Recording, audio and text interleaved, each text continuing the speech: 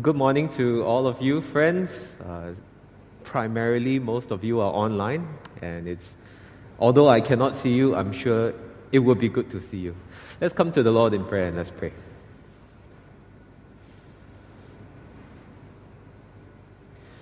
Father, amidst the turmoil going on in this world, in this nation, in our own hearts, Lord, we look to you as our steady rock, unchanging, all-powerful, holding all the answers that we need to walk by faith.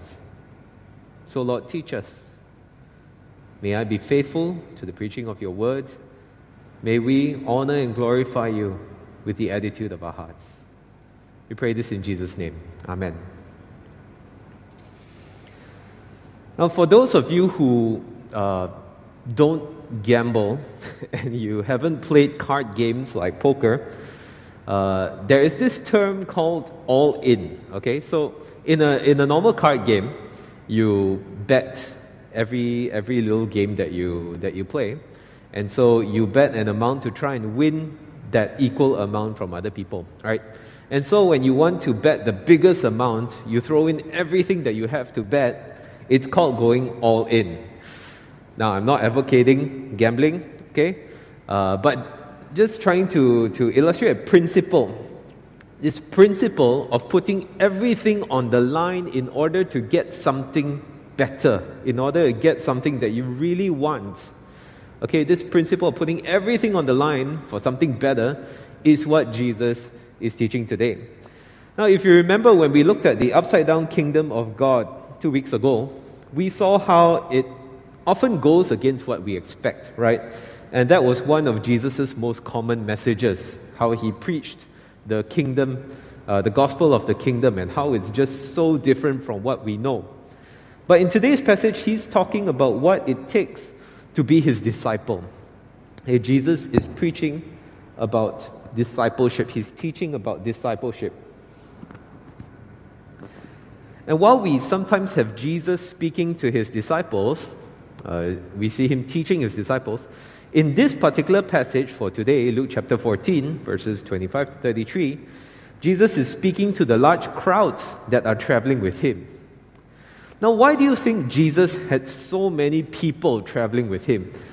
He was constantly surrounded by crowds. Now, I can think of two main reasons. Firstly, because he was considered to be a wise teacher. So Jesus, in the Jewish tradition, would have been considered a rabbi. And rabbis would be surrounded by people who follow them, who want to learn from them, who want to become like them. It's a little bit like how in our modern times, you can see crowds going to hear somebody speak. Okay, some great figures like, for example, Ravi Zacharias before he passed. I remember going to the Philippines to attend a global discipleship conference. That's where sparks flew with my wife. But anyway, Ravi Zacharias was one of the speakers, and I remember that everywhere he went, he was surrounded by crowds, and you cannot get near him because everyone's trying to either shake his hand, take a selfie, or basically just to be near him to try and absorb his wisdom through osmosis. Okay, so that's probably one of the reasons why Jesus was so surrounded by crowds, simply because he was popular. But I think the second reason, the bigger reason, why Jesus was surrounded by crowds was because this was a guy who performs miracles. Okay, he heals and he paralyzed people who cannot walk. He heals them and they can jump up and basically start walking around. You know, he doesn't just go to somebody, pray for them, and then, eventually a few months later they get better, they get discharged from hospital. He tells blind people to see, and they can see. Okay, so if someone I know tells me that, hey, they saw somebody who can perform miracles and just miraculously heal the blind or the lame, I would want to go and see for myself too. I would want to see, what is this about? Is it real? Is it a con job? Right? And so Jesus didn't just have an entourage. He wasn't just surrounded by Secret Service and a few fans. He had multitudes of people, and so many people that they often blocked his way. They made it difficult for him to do his ministry. But a lot of these people who were following Jesus really were just along for the ride, to watch miracles happen, to be entertained by magic show, maybe get some free food, free bread, free fish, hear some profound statements. Now, we see later in John chapter 6, when Jesus starts teaching about being the bread of life, and how he was saying that you need to eat my flesh and drink my blood, many of his disciples, of the crowd, stopped following him at that point because they said, this is a very difficult teaching to accept. Cannot, so they stopped following him. And so here in this passage, Jesus is trying to tell the crowd what being his disciple really means, to not just blindly follow him. And so the big idea for our message today is that disciples of Jesus follow him wholeheartedly.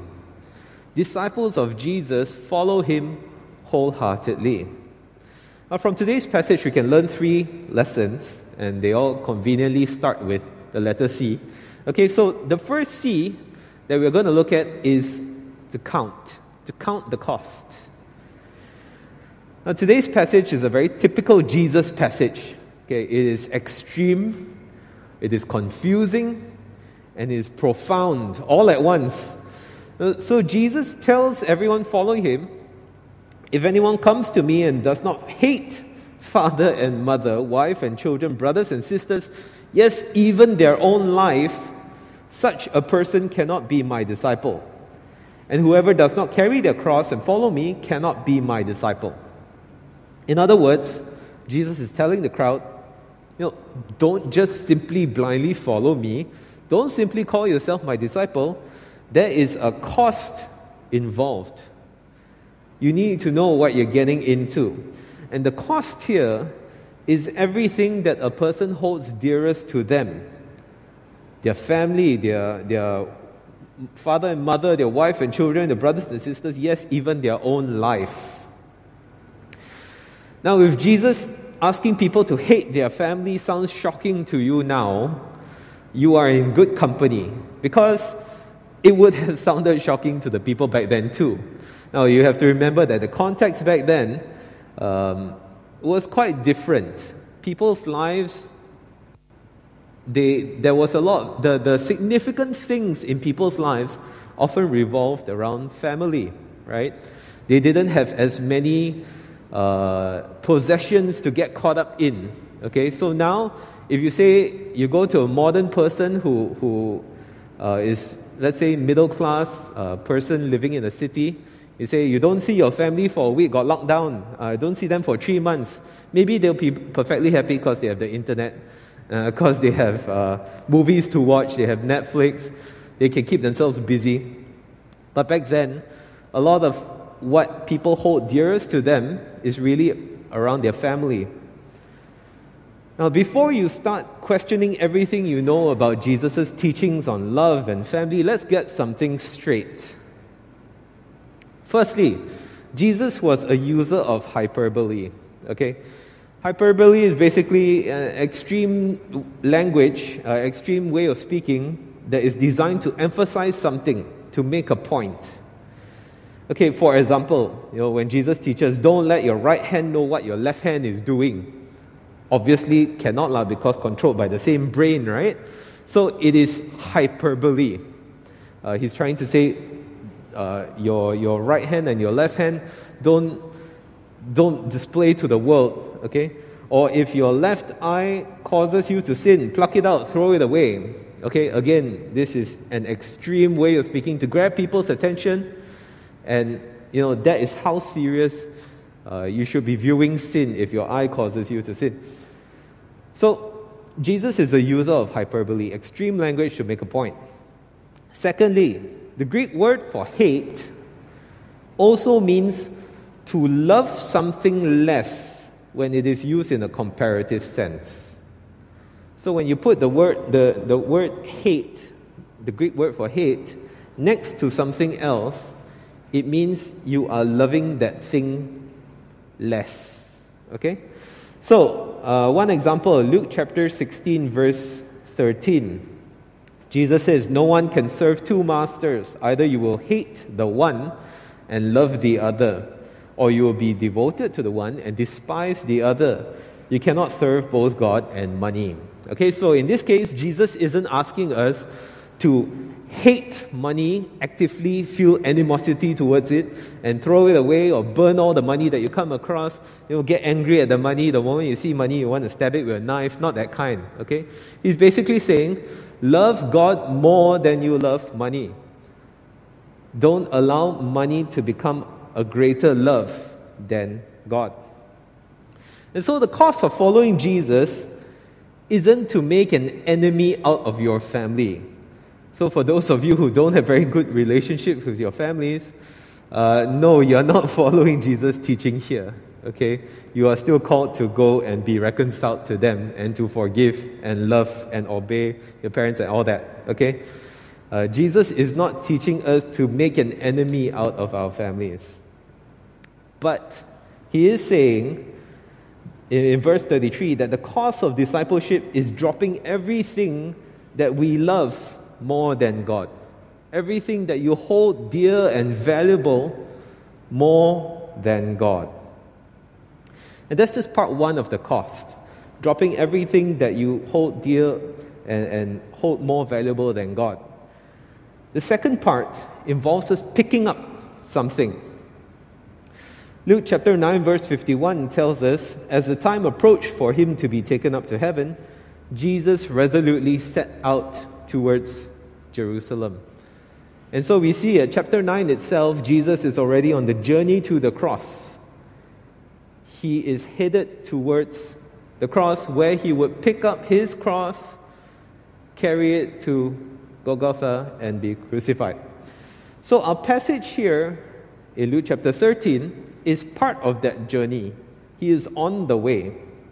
And that's why Jesus is telling the crowds in Luke chapter 14, verse 27, that if they want to continue following his disciples, the cost is to pick up their cross. Because that's what he was going to do. And remember, the point of a disciple is to become like the master. The master was on his way to pick up his cross. So what does carrying our cross mean? Now for us today, the cross represents victory. It represents glory. It represents Easter. It represents salvation.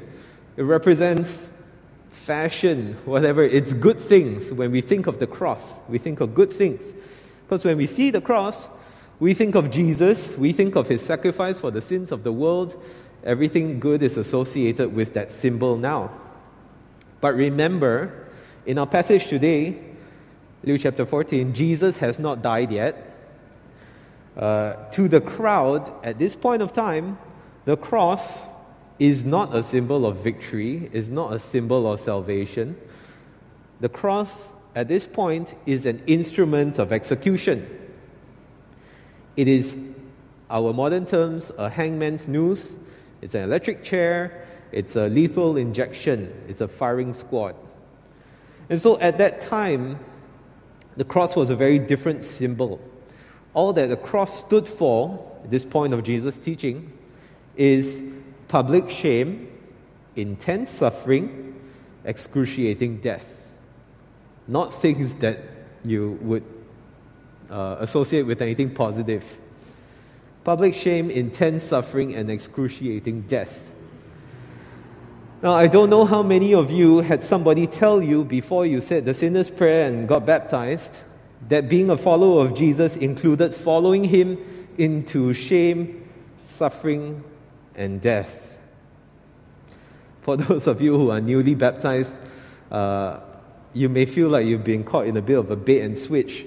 But this is the disciples' journey because we are called to become like Jesus. Jesus who went into shame, suffering, and death.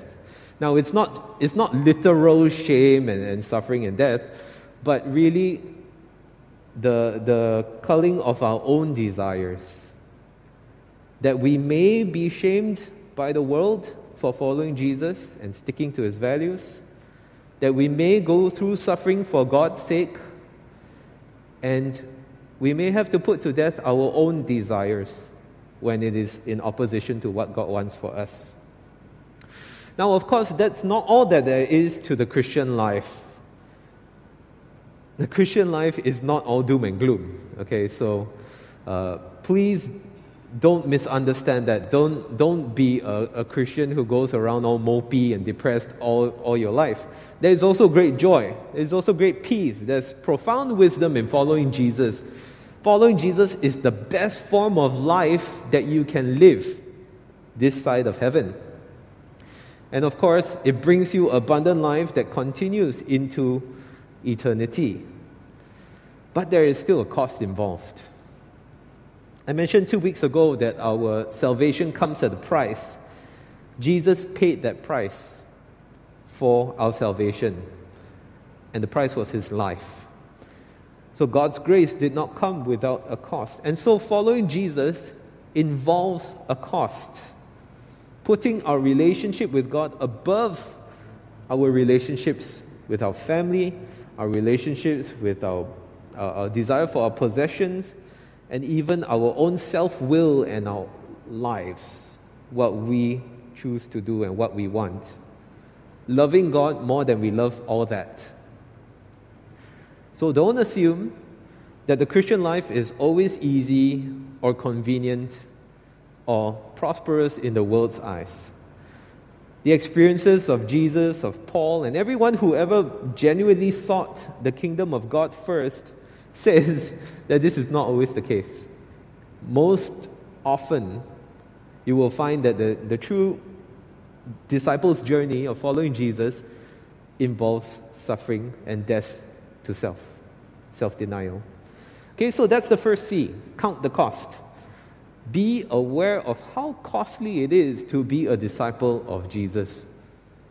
For those of you who are just finding this out for the first time in your entire Christian life, don't worry.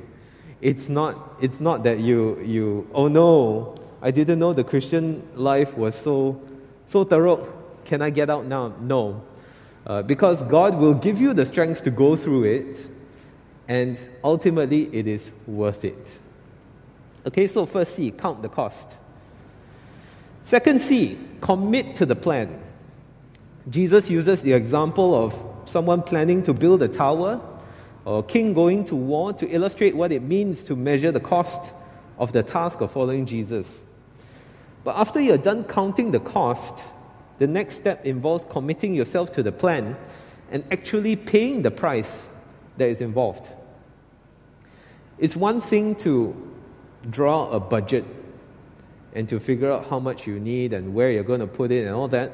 It's another thing to actually pay the bills. And so when you build a tower, you can't just spend a little bit and then stop building when the work gets difficult. Stop building when the material gets expensive. Or else the tower will never get completed. When you go to war, you can't deploy a few troops and then stop sending troops because a few have died in battle. The war will never be won. And when you follow Jesus, you can't just say, okay, I'm aware that being a Christian is loving God above my family, above my needs and desires, but I'm not willing to love Him more than this. My desire for financial security, my desire for free time, my desire to never be uncomfortable. We can't have exceptions in the cost that we're counting. And so committing to the plan means paying the price of the cost that we counted. And that means sacrifice. Sacrifice is a concept that actually is not very alien to most of us. Most of us are very familiar with what it means to sacrifice. For example, parents. For those of you who are parents, you know this very well.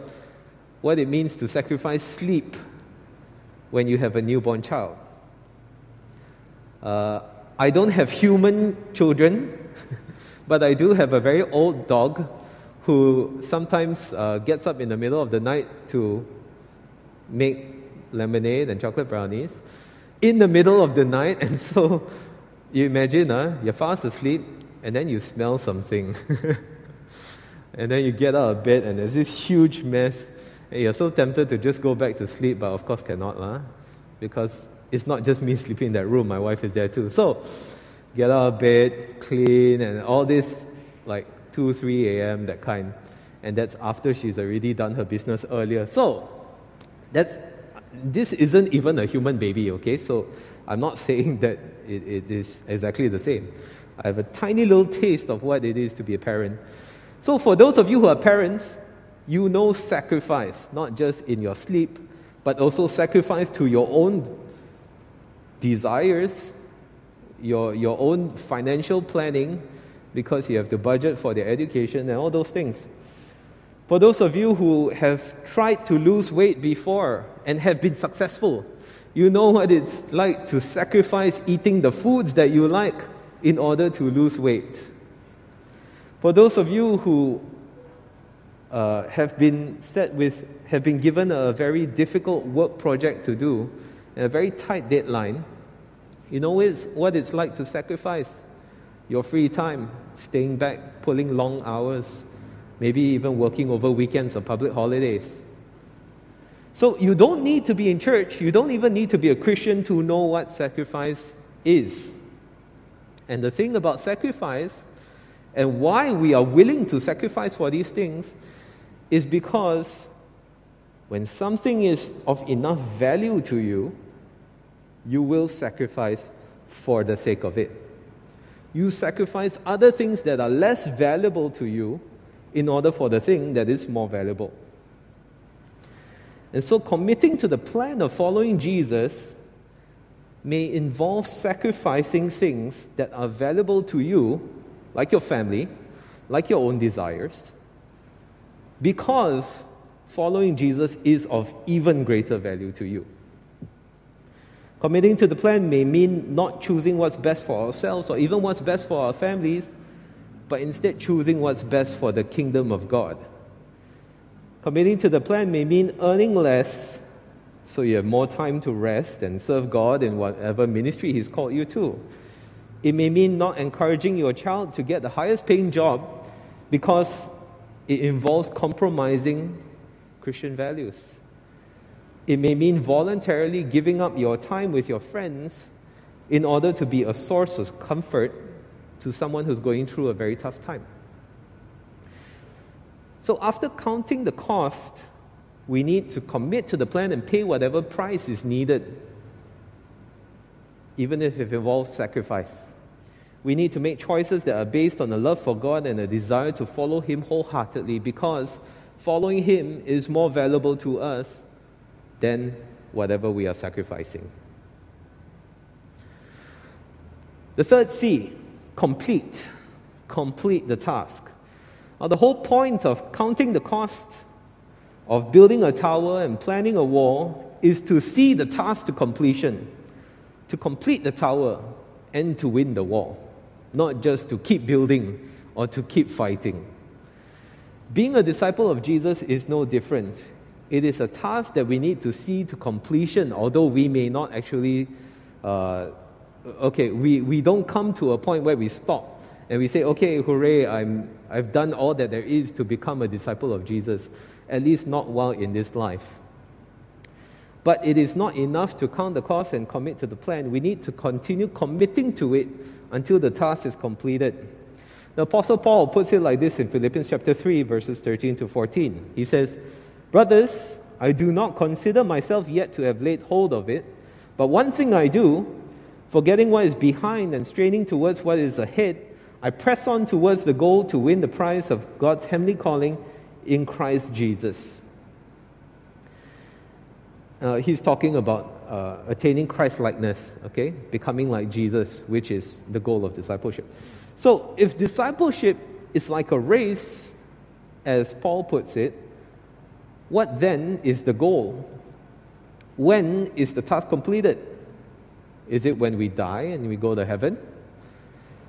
Well, going to heaven or avoiding hell, depends whether you're glass half full or half empty. Going to heaven or avoiding hell is not the focus of following Jesus. It is something that happens as a result, but it is not the focus. The focus is also not the cost that we've counted. The focus is not the sacrifices we are making or how much more sacrifices we need to make. The focus is our relationship with God and simply living the abundant life of the kingdom of God. And so the task is completed when we have lived the best kind of life that we can live with God on this earth until we die. The closest relationship that we can have with God until we die. And that relationship continues into eternity.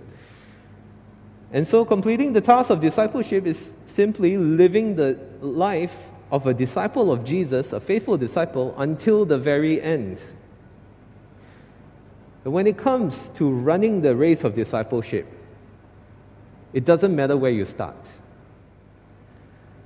And that is the beauty of following Jesus. It doesn't matter to Him what sort of person you are when you turn to Him. You may have done horrible things in the past that you never want people to ever know. You may have ignored God your entire life. You may even have followed Him at some point and stopped following Him because the cost was too high and you didn't want to keep paying the price. But what is important isn't where you start, it's where you finish. Let me repeat that. What's important isn't where you start, it's where you finish.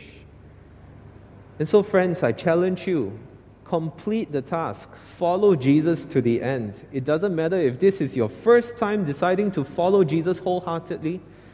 Doesn't matter if it's your second time or even your 20th time. Don't leave the task of discipleship hanging. Complete it.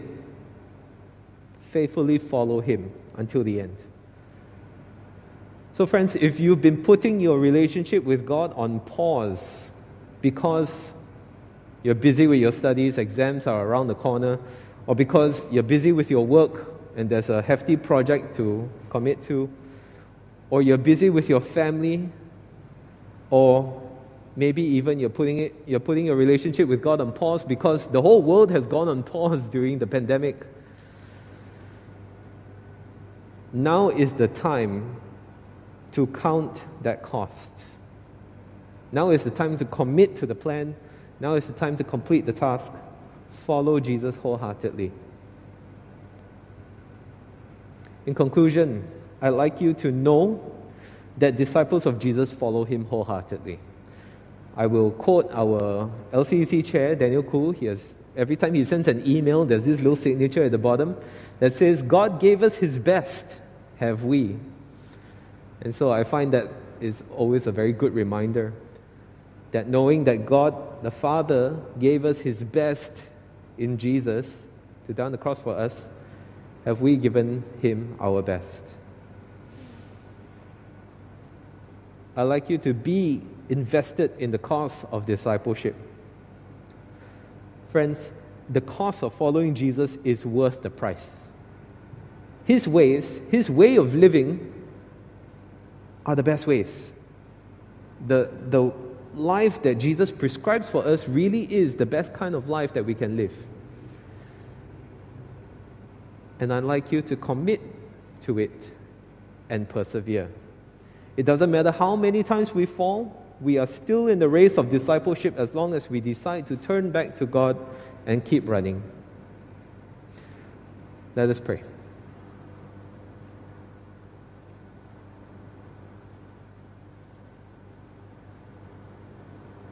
Father, as your Son Jesus told the crowds following Him just how much they had to be willing to give up so that they could be His disciples, we don't know how many turned away from following Him at that moment. But you call all of us here today to be disciples of Jesus, and the cost is the same: to love you above everything else in our lives, even the most valuable things. Help us, Lord, to not turn away. Help us to see the infinite value of following Jesus, the one who brings hope and life. May your Holy Spirit continually remind us that no matter how costly it may seem at times, no matter how much we find ourselves giving up for your sake, the reward of knowing you and following you is worth far more than any price that we could ever pay. Thank you, Lord. We pray this in the priceless name of Jesus Christ our Lord. Amen. At this time, we want to look at some of the reflection and discussion questions that we will look at over the course of the week with your small groups and families. First question: how aware were you of the cost involved when you first made the decision to follow Jesus? So something for you to share with one another. Second question: what has been one of the greatest sacrifices you've had to make for the sake of God? And the third question: what is one thing you will commit to that will help you to follow Jesus more closely and persevere in it? So friends, I leave you with those questions to ponder over the week.